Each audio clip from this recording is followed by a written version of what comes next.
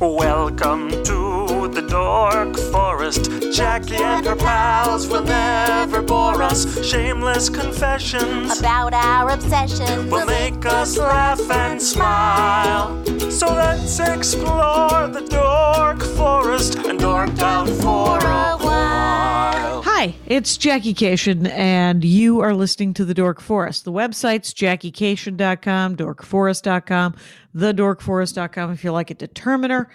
Let's do the credits. Patrick Brady's going to fix this audio and video. Vilmos works on JackieCation.com, and Mike Rickberg sang the song with his wife, Sarah. He composed it, and he will sing his version of the Mexican hat dance at the end of this show.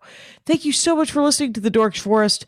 Here's a scoop. I'm doing stand-up online. A lot of Zoom shows will eventually go back on the road. Sign up for my email list. It's easy to get off. It's harder to get on than it is to get off. And no harm, no foul. If ever bored, JackieCation.com, sign up for the email list. You'll find out about my weekly Zoom shows and stand up on the road eventually. You may donate to the show if you would like. I would like. Sure, I would. There's PayPal, Jackie at JackieCation.com, and there is a PayPal button on both DorkForest.com and JackieCation.com. And there's Venmo, if you like Venmo, Jackie-Cation, oddly enough. If you have listened to all of the shows, go to dorkforest.bandcamp.com, I think. The Dork Forest has a Bandcamp page. You can listen to a lot of ones that are free from pre-2009 when I started pre-recording. And then there's live episodes that cost me a couple of bucks, so I charge you a couple of bucks. There's also some stand-up. There's a story album that's very exciting there. And other than that, I have a lot of merch in my garage. Feel free to order if you know anybody who doesn't have any CDs or the DVD. And you can follow me everywhere at Jackie Cation. Let's get into the show. Hi, it's Jackie Cation. I am in my garage, and I am talking to pinch hitter Heather Thomson. Welcome to the program, Heather Thomson. Hi, so happy to be here. Yay. Here's the thing. You do stand-up comedy. Yes, this is correct. This is true information. Sorry, I had to pause. I was like, yeah, I do. I have to think about it. I do stand-up, yes. I need to see your stand-up more often because it's just, you've just been recommended on various fronts, and I need to see it. Maybe if I do the Zoom shows again, would you do a guest set on my Zoom show? I would love to do a guest set on your Zoom show. Well, ladies and gentlemen, let the Sunday Zoom shows resume. And I'll be over here. Anyway, Heather Thomson is Thomson, no P. That's the tricky part of it. And it's Heather, like the word Heather. And all of your socials, your Twitter, your TikTok, all the things are at the Heather Thomson. That's Instagram as well? Yes. Okay, so it'll be in the notes at the Heather Thomson. But now you want to dork out about something that I did not know was the only thing I know about this is that Maria Bamford did a joke about it. And so I think it is hoarding among the Kennedys. I mean, that is one of the better synopses I've ever heard. I can explain it a little better maybe for the people who aren't up on us. It is called, what is it called? So Grey Gardens is a documentary that came out in the 70s. Now, for the true fans, you know that they did a second documentary because it was so popular with additional footage. There's been an HBO movie about them. There was also another documentary made about a cousin of theirs, but has now become famous because they became such a big deal that people go watch that too. There's a lot of content for fans, but basically it's about two women who were a mother and daughter who were part of high society, and they're cousins of Jackie O, which is why it got so much attention. Okay. And the father divorced the mother and didn't leave her very much money. And then when he passed away, he didn't really leave her anything. And the mother moved in with the daughter in this summer house that the family used to have in the Hamptons, and were living off this trust. So they had what they call a reversal of fortune. Because when you're rich, you don't say we're poor now. We say we had a reversal of the fortune. Like, you still kind of have it. Okay. And they are professional eccentric shut-ins. So the documentary just happened because these guys were like, these women are such characters just filming them will be so entertaining. And it's very true. And newspapers did some articles about them because they were the original hoarders because they had pet raccoons and about 30 pet cats. And they didn't like to clean. They were very artistic women. They liked to sing. They liked to soft shoe. They liked to listen to the radio and eat ice cream and discuss the arts. And they couldn't be bothered with dealing with the pile that was to the ceiling high of the cat food tins. Wow, because they had been felt wealthy and they had people to do for them. That's another term that rich people use. Do you have someone come in to do for you? Yes. I think slowly as the reverse of the fortune happened, they just kept letting more and more people go. And then, at that point, they probably were like, what's a dish? How would I even clean it? I'll just eat off newspaper, Wow. Okay, yeah. so they're Jackie Kennedy's cousins. So what was her maiden name? Onassis. Oh, no, Onassis is her married name. Right, after Kennedy, she married some Greek millionaire, gajillionaire. Yes, so they're the Beals. They both have the same name. They're Little Edie and Big Edie. And but I don't know if Jackie had the same last name as them because she was a cousin, and I don't remember Jackie's maiden name. Okay, well, but the name of these two ladies was Beals. Mm-hmm. Like Jessica Beals? Yes. Or Beal. Is Jessica Beals from Flashdance or Footloose, is she related? God, I don't think so, but what a story that would be, but I don't think so. She's trying to keep it quiet if that's the case. Right, she's got that on the DL.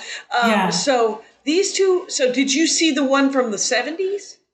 Yes, I mean, I've watched all the content you can on it. The house has since been restored because it's like this beautiful house that they lived in because it was like the summer mansion for a rich family, and then all the help left, and these two women didn't know how to maintain it, and 20 years go by, and you got raccoons in the walls and holes in the roof, and then... Where is it?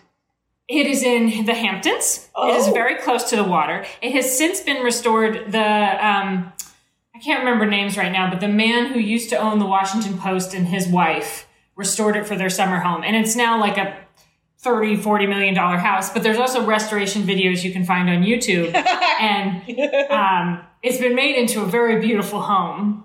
And I imagine in the 40s when it was built, it was a very beautiful home. Right. Yeah. So these were just, they're cousins of Jackie Kennedy's, and they're cousins to each other?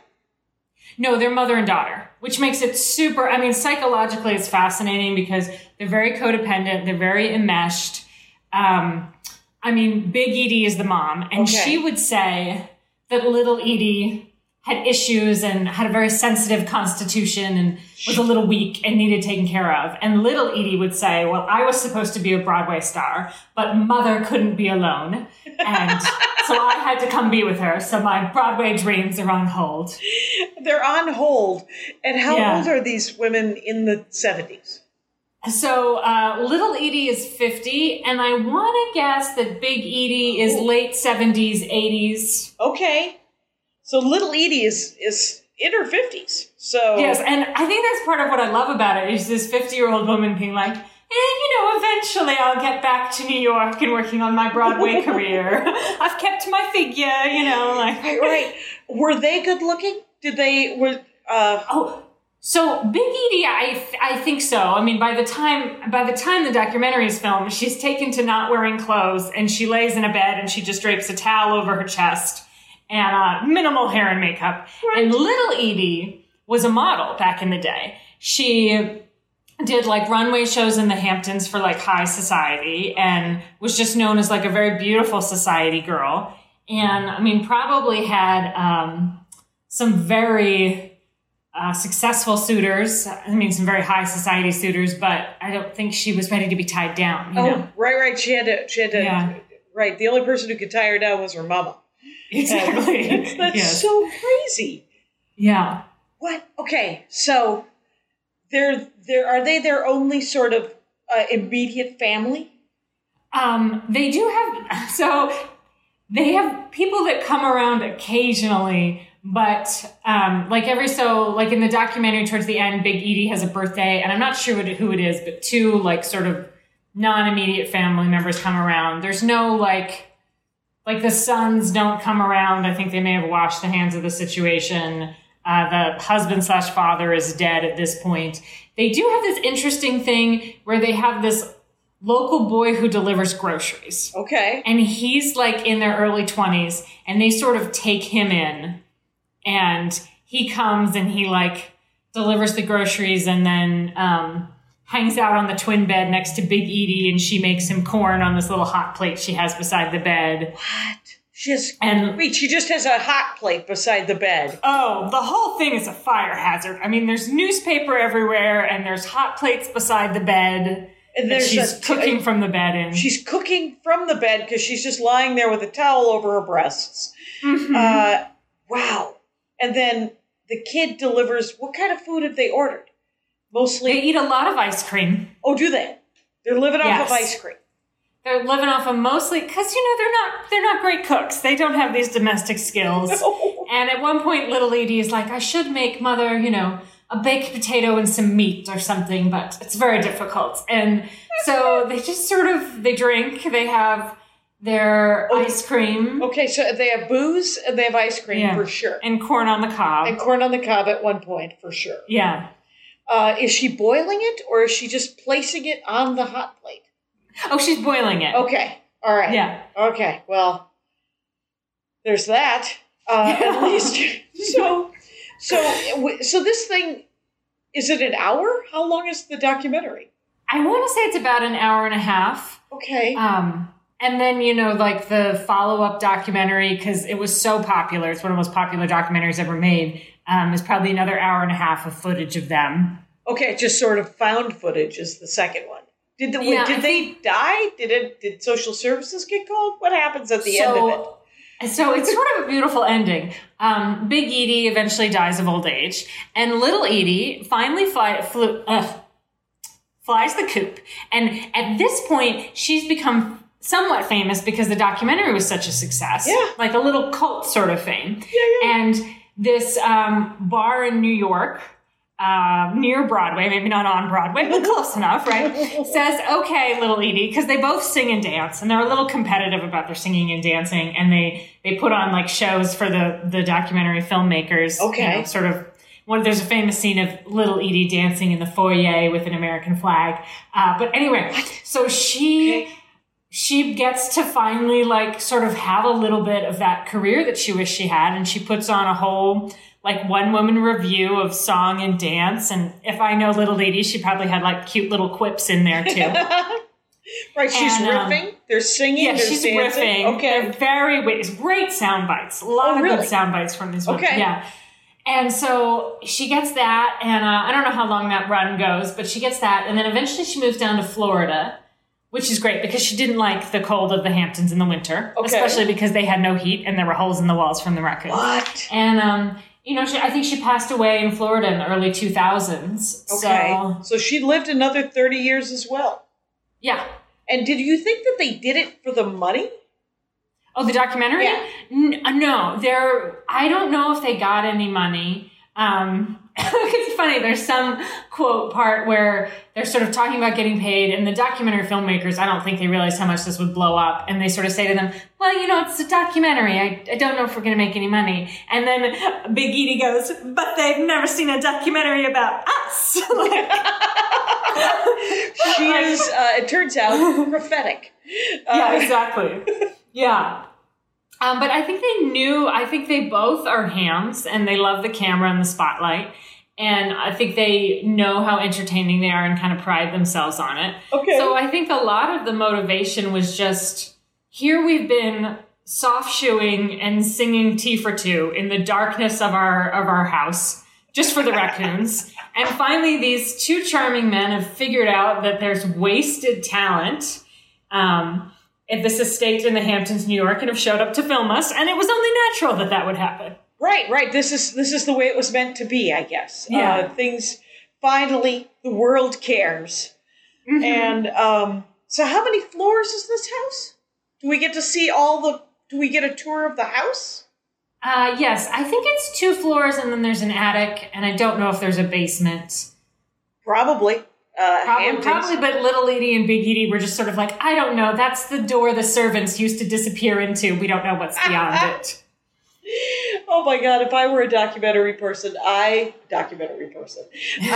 would totally go down that door.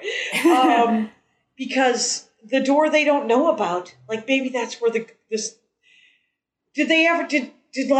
their servants, there's no servants. There's just there's no servants anymore. Okay. Wow. So, are they doing any laundry?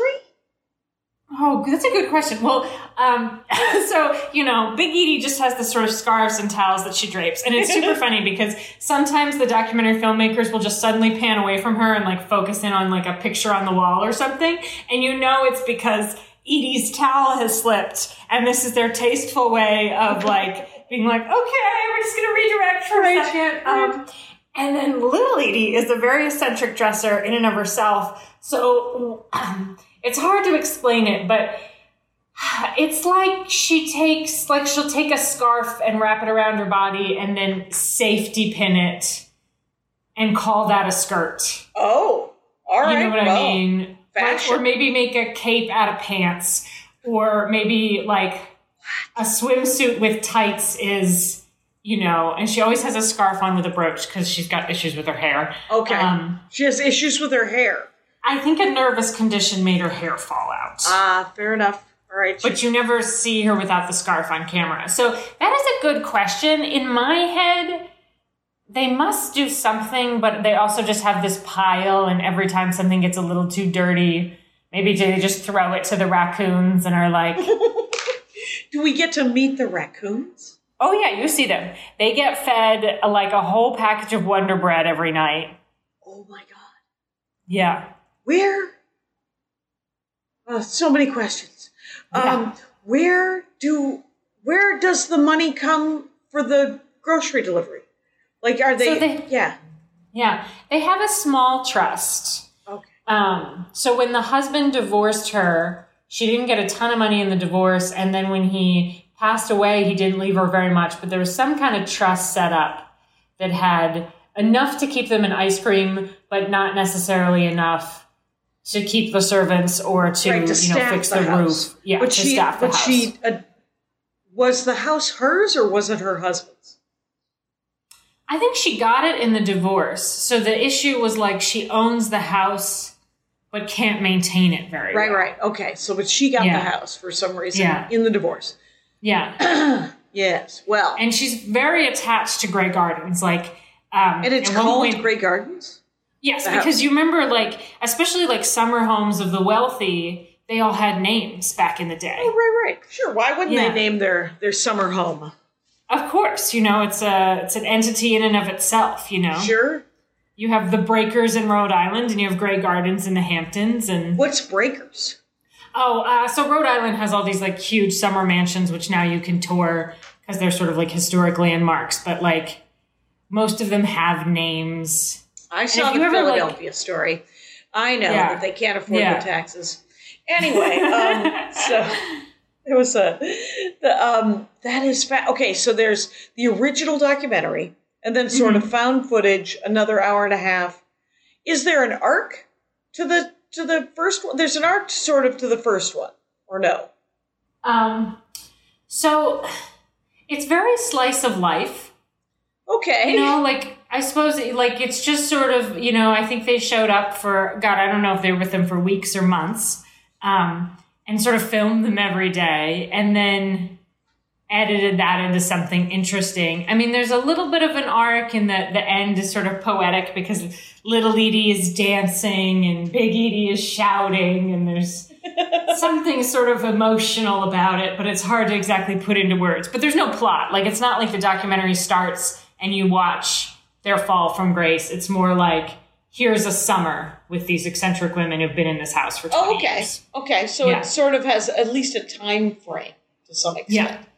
And then, so what's the second one?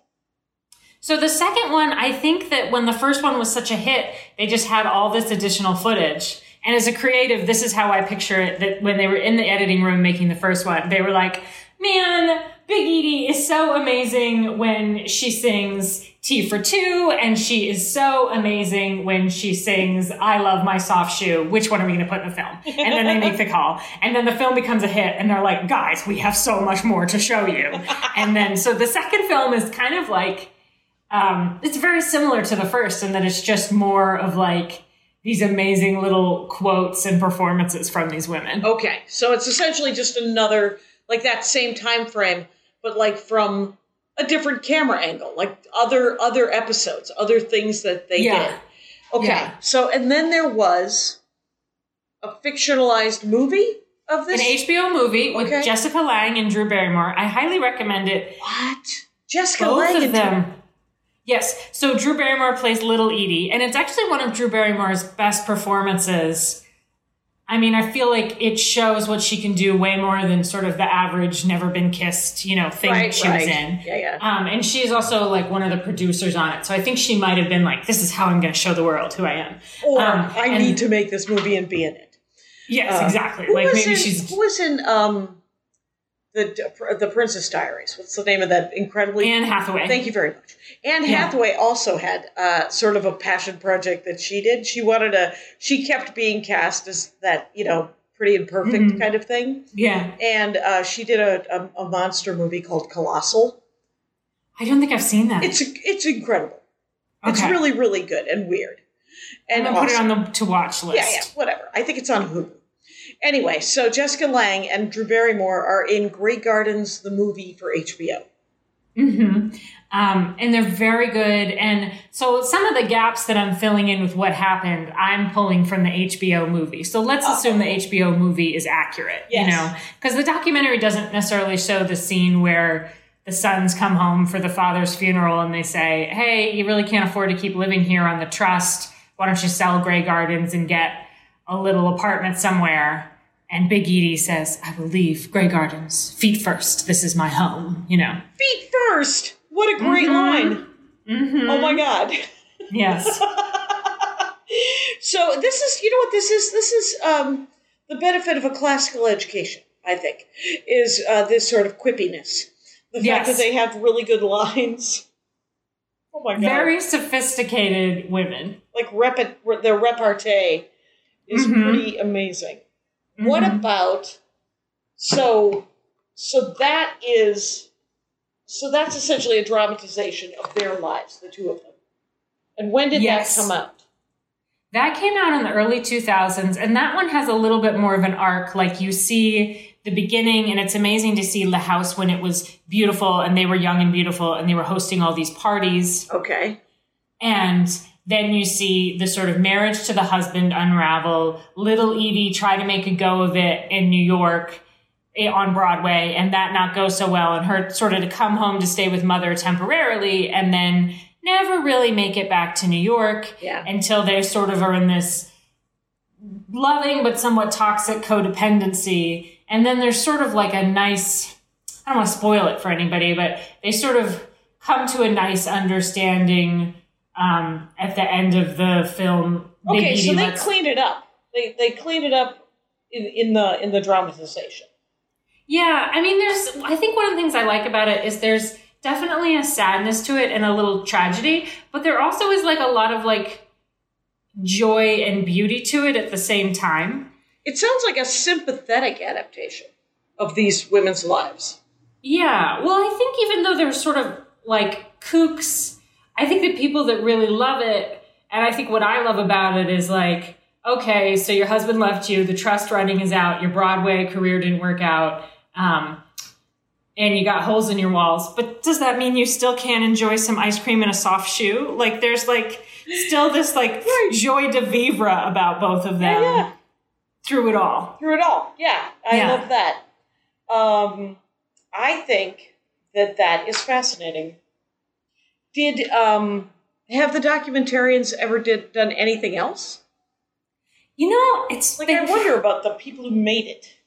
Yeah, I think that because there's a documentary called That Day that was made about like an artist that's sort of a relative of the Beals, and they appear in that documentary a little bit. And I think what happened is they met the Beals making that documentary. And then we're like, these women are so interesting. We got to do a whole documentary about them. And of course, their documentary became way more successful than the original one that they were supposed to do. Like they really, I mean, they walked in as extras and they stole the show. You know, suddenly the movie was about them. Right. Oh my gosh. Yes. That is so, okay. So now we have 3 movies that this thing has been about. And there was also, it was made into a musical that went to Broadway. What? Yes. When? How? Did Edie get to do anything? Did Little Edie get to be any part of it? Big Edie was passed away at that point, and I think Little Edie might have also been, or at least she was 80 and down in Florida at that point. So they were not in the musical.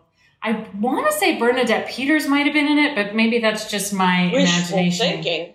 Wishful thinking, yeah. Sure. Oh my gosh. And you can find that on YouTube if you want to watch it. Which I think people will. I think people will definitely want to watch that. So there's a musical. Did they ever take it to ice? This is... No, but now that you've said it, I will not live freely until that has happened. It is the natural way of all things Disney.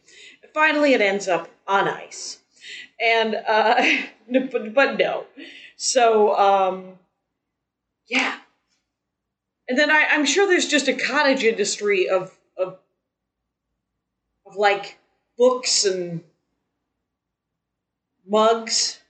I want there to be t-shirts. I don't know. Well, it's funny because on one of my Google deep dives into it, like they have a living like great niece or something who's got like an Instagram who's like, I'm the descendant of the Beals. And she like posts like elegant photos of her, you know, like in the summertime, maybe in the Hamptons or someplace like it with cute outfits. And, right. So she might have, so they had other kids, right? Big Edie had obviously boys as well as her daughter. Mm-hmm. And so that might be the great niece of somebody. And that is, well, that's ridiculous.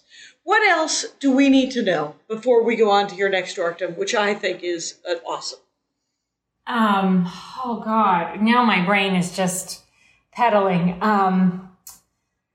I think you summed it up very well. I think we covered all the major points. There's also, so you know the brilliant TV show by Armisen and Hader, the mockumentary Now? Oh yeah. Or is it called Documentary Now? But it's like parodying them. So the first episode they ever did, they did Grey Gardens. And I highly suggest it. It is just, they did such a perfect job with it. And if you're ever feeling, or if I'm ever feeling blue, I know I just pop on that episode. And they just did wonderful things with the satire of it. So that's another offshoot of the original. Armisen's satire muscle is larger than life. He plays Big Edie, and he does such a good job. God, he plays Big Edie? Yeah. Yeah. That sounded like a dick joke, by the way, but it wasn't. Fred Armisen is just a delight. Yeah. So, wow. Okay, so there's that. What other? Because it's kind of come into the zeitgeist, right? Like it's in society. Like people reference it. It's why it worked in Maria's joke so well. It's funny because when I'm doing a set, you know, I've occasionally referenced it. And I'm always sort of like reading the room of what kind of crowd this is, because it's either going to be a crowd that's like, what's Grey Gardens? Or they're going to be a crowd that's like, we're the same people. We love you now that you mentioned Grey Gardens. It's so true. But here's the thing. This is a good slide into what your next Dorkdom is. Which is sort of, because Grey Gardens is sort of, you know, it's full of love from the look of it. I mean, they were a mess, but I think that there was genuine feeling in all of that. My ad. I'm about to do an ad. Rangers, it's me, Jackie Cation, and we are coming out of quarantine. We're trying to get back into normal. I'm back on the road. It is weird. I'm back in airports. I'm back on shuttles. I'm back in lifts.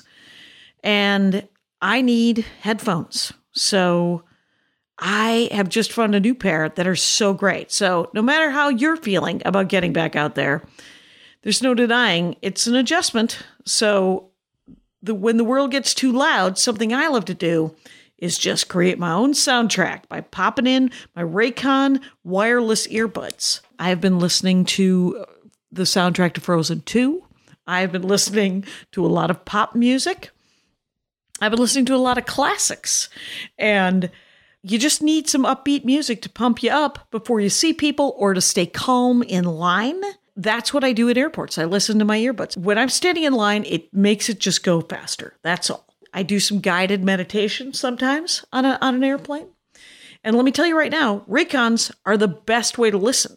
They come in with a bunch of different gel tips for your comfort. So they don't stick out of your ears. They sit in there and they're super comfortable. It's great. They have a 32-hour battery life. So you can listen to what you want when you want for a really long time.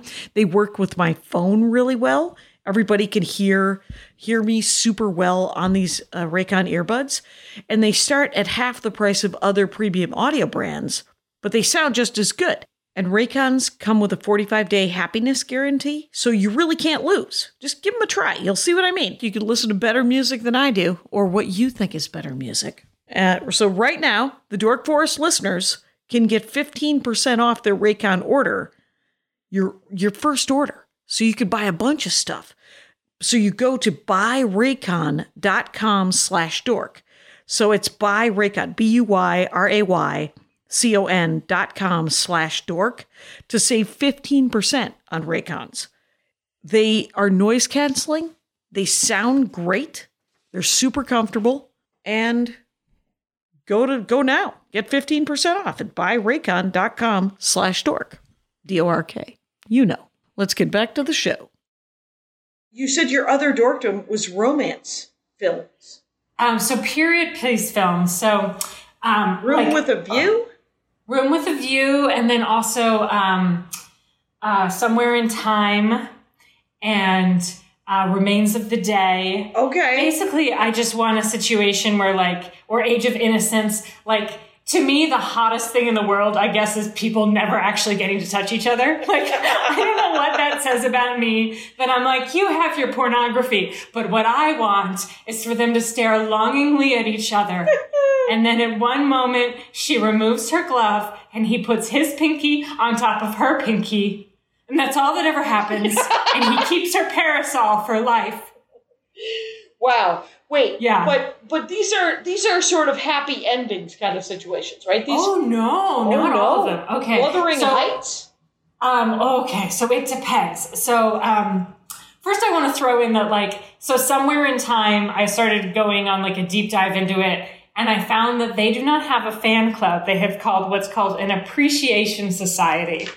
Which to me is you took nerdtum to another level because you were no, we're such nerds that we're not going to call it a fan club. It's an appreciation society. So what is Somewhere in Time? I have not. So Somewhere in Time is Christopher Reeves and Jane Seymour. Oh. And, so it's one of those movies. These movies always blow my mind that involve time travel. And you're always but if this hadn't happened, then that hadn't happened. So how does this work? So how did that? So that's part of my obsession with it. So, can I do just a spoiler alert that I'm going to tell the plot to? Right. I think that these movies are from the 12th century. If you haven't seen them, it'll be fun. Right. Okay. Somewhere in Time, Christopher Reeves.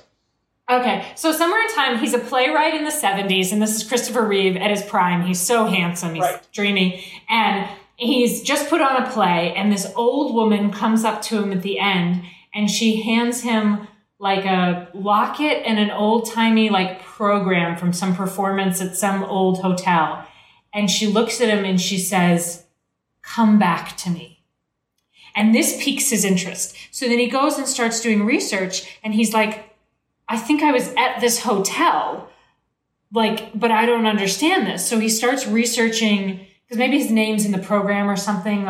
Something makes him go start researching time travel and being I'm going to go back. And so he meets with this professor. I love a quirky professor in a movie. And basically the professor's thing is time travel is in the mind. And if you can remove all modernness and convince yourself in your brain that you are actually in 1812 or whatever, you can get there. And so he gets this hotel room, he clears everything out of it, and he just lays down in this old-timey suit and just keeps whispering to himself, I can't remember what year he's going back to, but I am in this year. Right. And then it works. He wakes up and he's in the same hotel, but 100 years earlier. And the old lady that said, come back to me, is young, beautiful Jane Seymour, who's an actress. And the hotel is so picturesque and beautiful, and he's wandering around and he sees her and they fall in love instantly. And of course it's perfect because he's a playwright and she's an actress. And this old manager probably for Jane Seymour has foretold that there's some man who will come and ruin her. And when she sees him, she goes, is it you?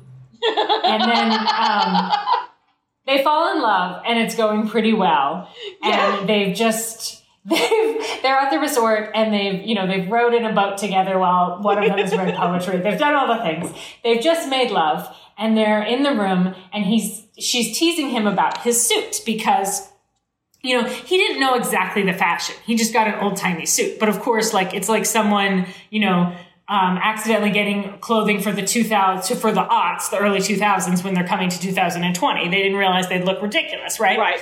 So she's teasing him and he goes, this is a great suit. It's got pockets, look. And he reaches into a pocket and he pulls out some change and it's got a penny from 1970 something in it, which he, didn't realize he'd done. And seeing the 1970 breaks the spell of him having time traveled.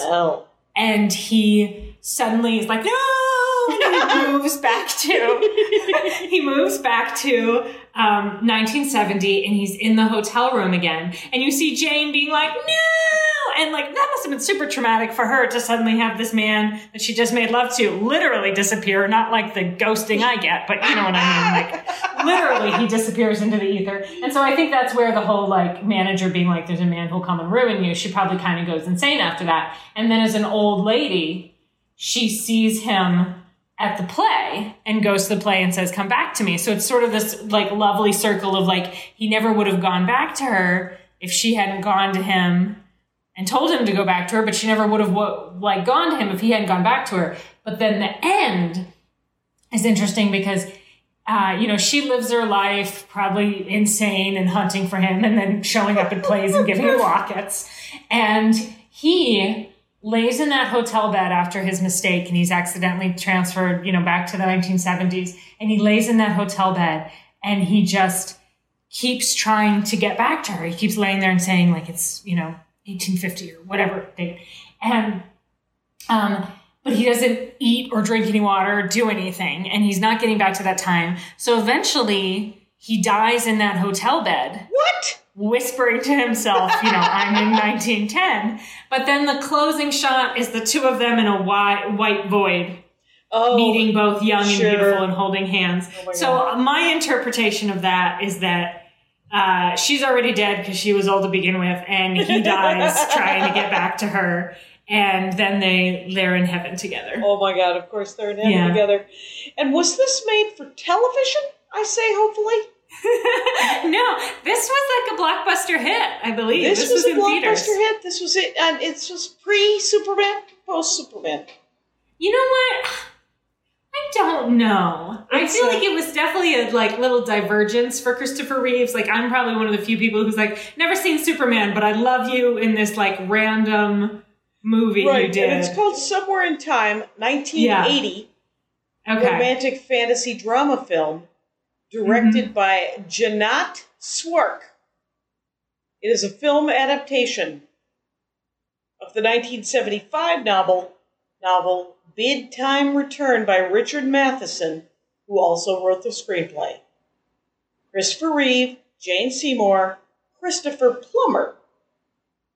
What's Christopher Plummer doing in that film? I think he's the manager who's be careful, you will meet a man who will ruin you. I think that's who he is. That sounds like something he'd do. I think we know that management are also truth sayers. They also know things. I have to say that this idea of how time travel is done is kind of awesome. is kind of hilarious. Isn't it like, as opposed to, because it's so intellectual as opposed to like a DeLorean or whatever. Right. It's not a machine. Yeah. It's not mechanics at all. It's all in the mind, which is also a book that came out in the 70s. I don't know when that book came out, but did you ever read Jonathan Livingston Seagull? No, but I've heard people, I mean, all of that sounds familiar. So it's not about a seagull, it's about time travel? Right, no, but he wrote another book. Yeah. Richard Bach wrote a bunch of books, and they were all about, they were in the 70s, and it was all about the power of the mind, Heather Thomson. Power of the mind. And so there was a book called Illusions, 1977, Richard Bach, and I read it. When I was in college, I was 19, would have been 1984. I read Illusions, and I believed it. That's how so essentially I laid in a room, and I thought, I want a car. And and it did. Is that The Secret also? It's a lot like The Secret. The Illusions is what you believe, and it's all about the power of the mind.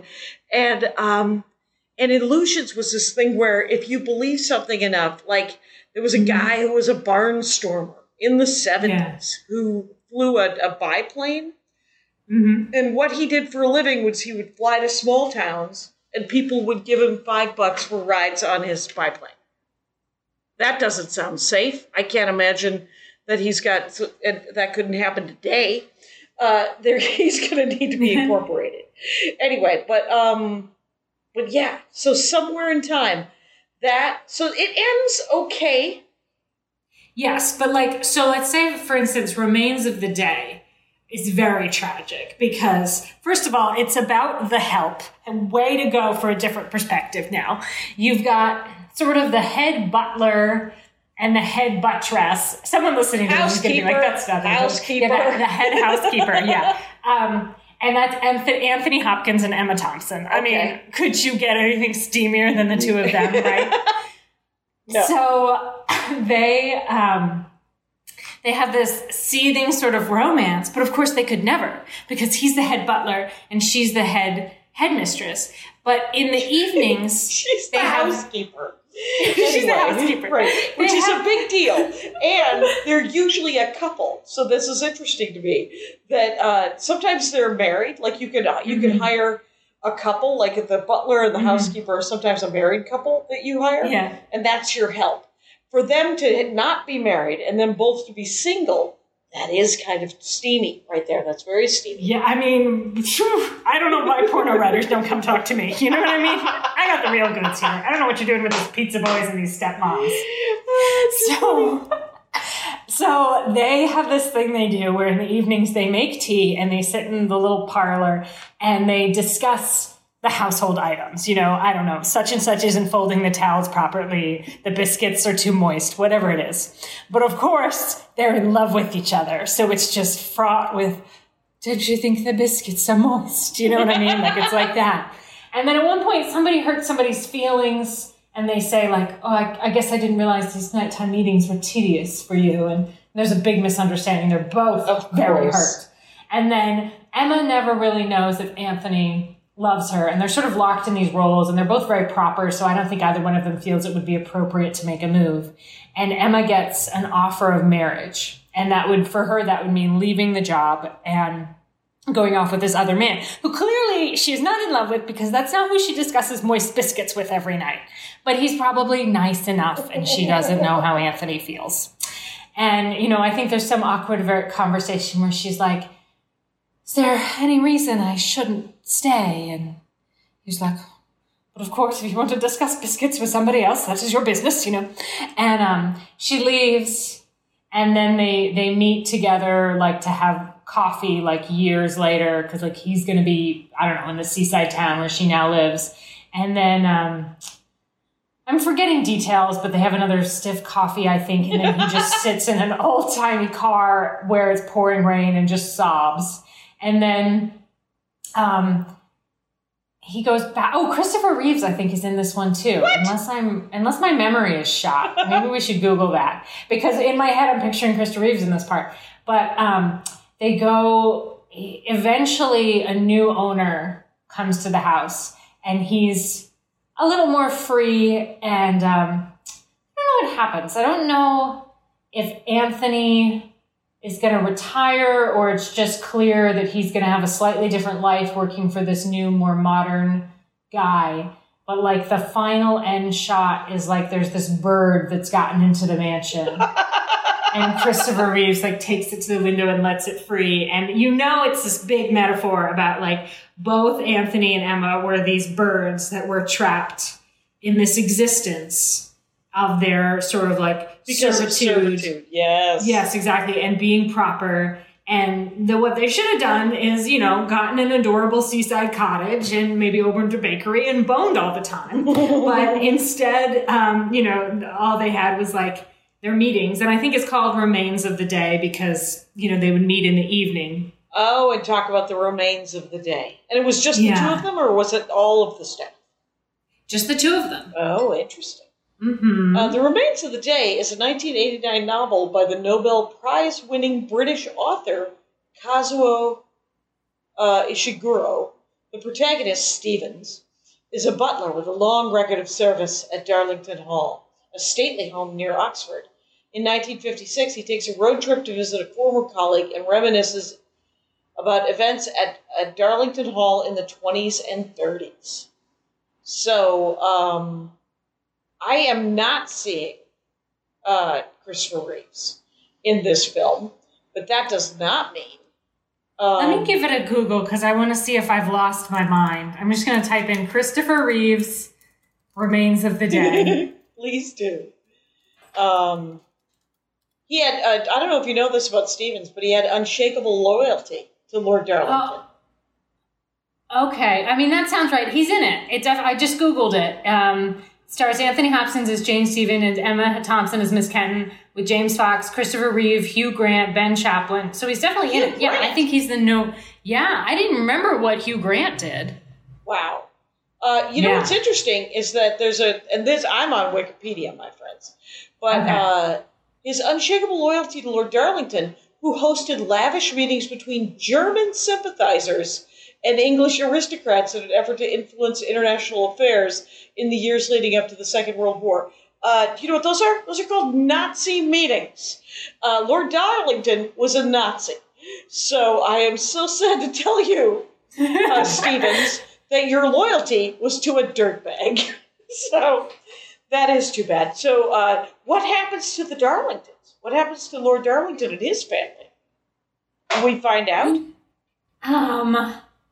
I don't know. It's funny the things that stick out to me. Like I completely, erased the Nazis from my memory. Right. It was like, all about like the biscuit meetings in the evening. Right. While they worked together during the 30s, Stevens and Miss Kenton failed to admit their true feelings toward each other. Their conversation, as recollected by Stevens, show a professional friendship, which at times came close to blossoming into romance. But this was evidently a line that neither dared cross. Stevens, in particular, never yielded, even when Miss Kenton tried to draw closer to him.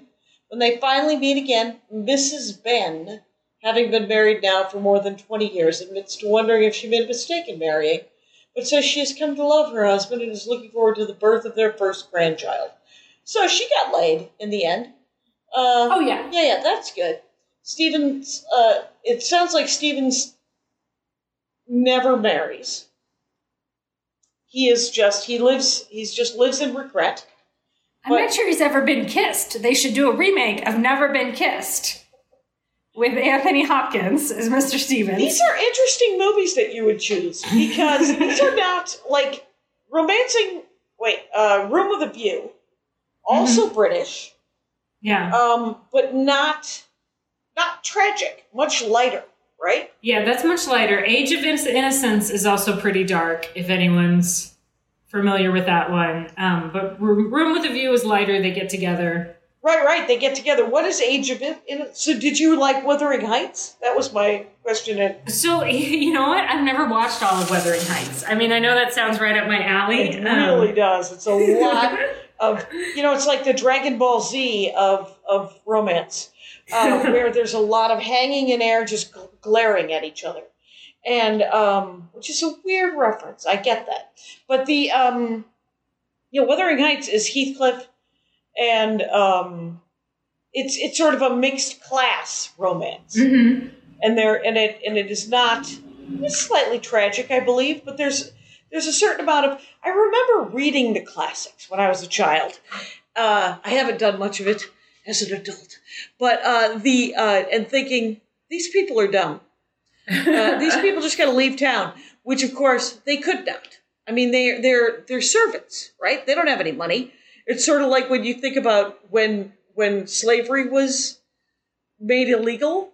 You're like, why didn't all the black people leave? Well, they don't have any money. They don't have any food. They didn't have a whole lot of resources. Yeah. Again, it's the same with the servants. It's the same with this. I mean, it's just it's the way the society with the system was set up to keep those people there, which is why it's so tragic.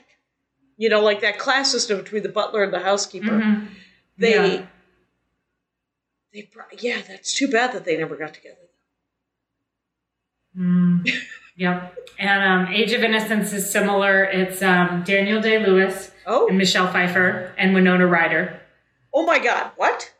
Yes. So Daniel Day-Lewis is engaged to a young Winona Ryder, and she is the image of beauty and sweetness, and he's pretty happy about it. And then Michelle Pfeiffer, who plays Countess Oleska, comes walking into, they all live in New York, and it's high society New York. I think it's the early 1900s. Okay. She comes into town, and people are quite cruel to her because she married a count, but he's a rude, terrible man, and she might be getting a divorce, and it's very scandalous. Yes. So there's like this whole thing with some people sort of accepting Olenska and backing her so that she doesn't get rejected by society, but other people being like, you went to call on Countess Oleska? She's scandal, or whatever. Mm-hmm. So...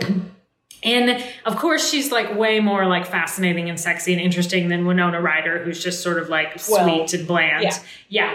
And so of course he falls for her.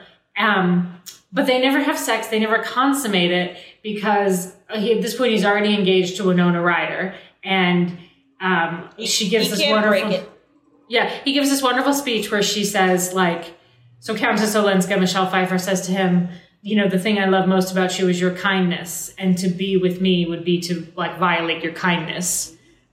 So, you know, you have to stay with the woman you're already set up with. Oh my God. So, they barely ever, yes, they have these like moments, like they have like a moment where I think she says, don't make love to me. Too many men have already made love to me. And so it's like this weirdly pure thing where like, I don't know, their love isn't sullied by orgasms and physical touch. I think they sort of hold hands once, and they have like these lingering moments. And what a drag. Then he has children, and he has a whole life with Winona Ryder.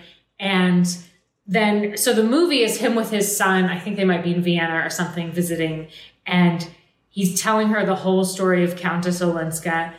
And the son says... I kind of knew about this because mother and like Winona has passed away, I think, at this point. That's always convenient. Yes. Yeah, she's passed away. And the son is grown. And he says, yes, mother said you would always be a good father to us because one time when she asked you to give up the thing you wanted most, you did. Aww. As in, so like Winona always like kind of knew and was like, don't leave me for this woman you love more, basically. And, They go to call on Countess Olenska, and everybody's old now. And the son is like, aren't you going to come up and see like this love of your life? And he's like, no, I'm going to sit on the bench outside her house. And the son's like, well, what shall I say about why you're not seeing her? And he says, just tell her I'm old fashioned.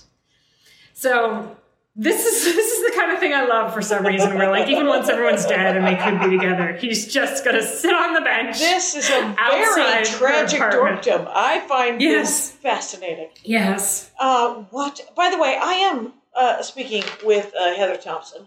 It is at the Heather Thomson, Thomson, no P, Thomson, the Heather Thomson. And stand-up comic, Finder, Instagram, Twitter, TikTok, all the things, knock knock. And because we're almost at an hour, is what you should. Mm-hmm. And the age of, that is so fascinating to me. Daniel Day-Lewis. I have never seen a Daniel Day-Lewis movie. What? I know it. He's a brilliant treasure of our time. I know he's a treasure of our time. I have instead read the books that his father wrote. His father was the poet laureate of England. And Mike Kaplan calls Daniel Day-Lewis's dad, Daniel Dad Lewis.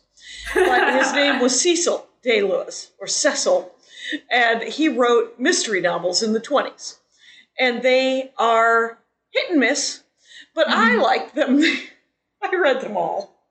It's almost like a deeper level of nerddom than just being a fan of Daniel Day-Lewis. Right. A lot of people like Daniel Day-Lewis. Who likes Daniel Dad Lewis? Not as many people. But I think that it's... so did you see Bridgerton? No. Which I know anything. Sounds like it would be so up my alley, but I just wasn't. It is not up your alley. It is exactly the antithesis of your alley.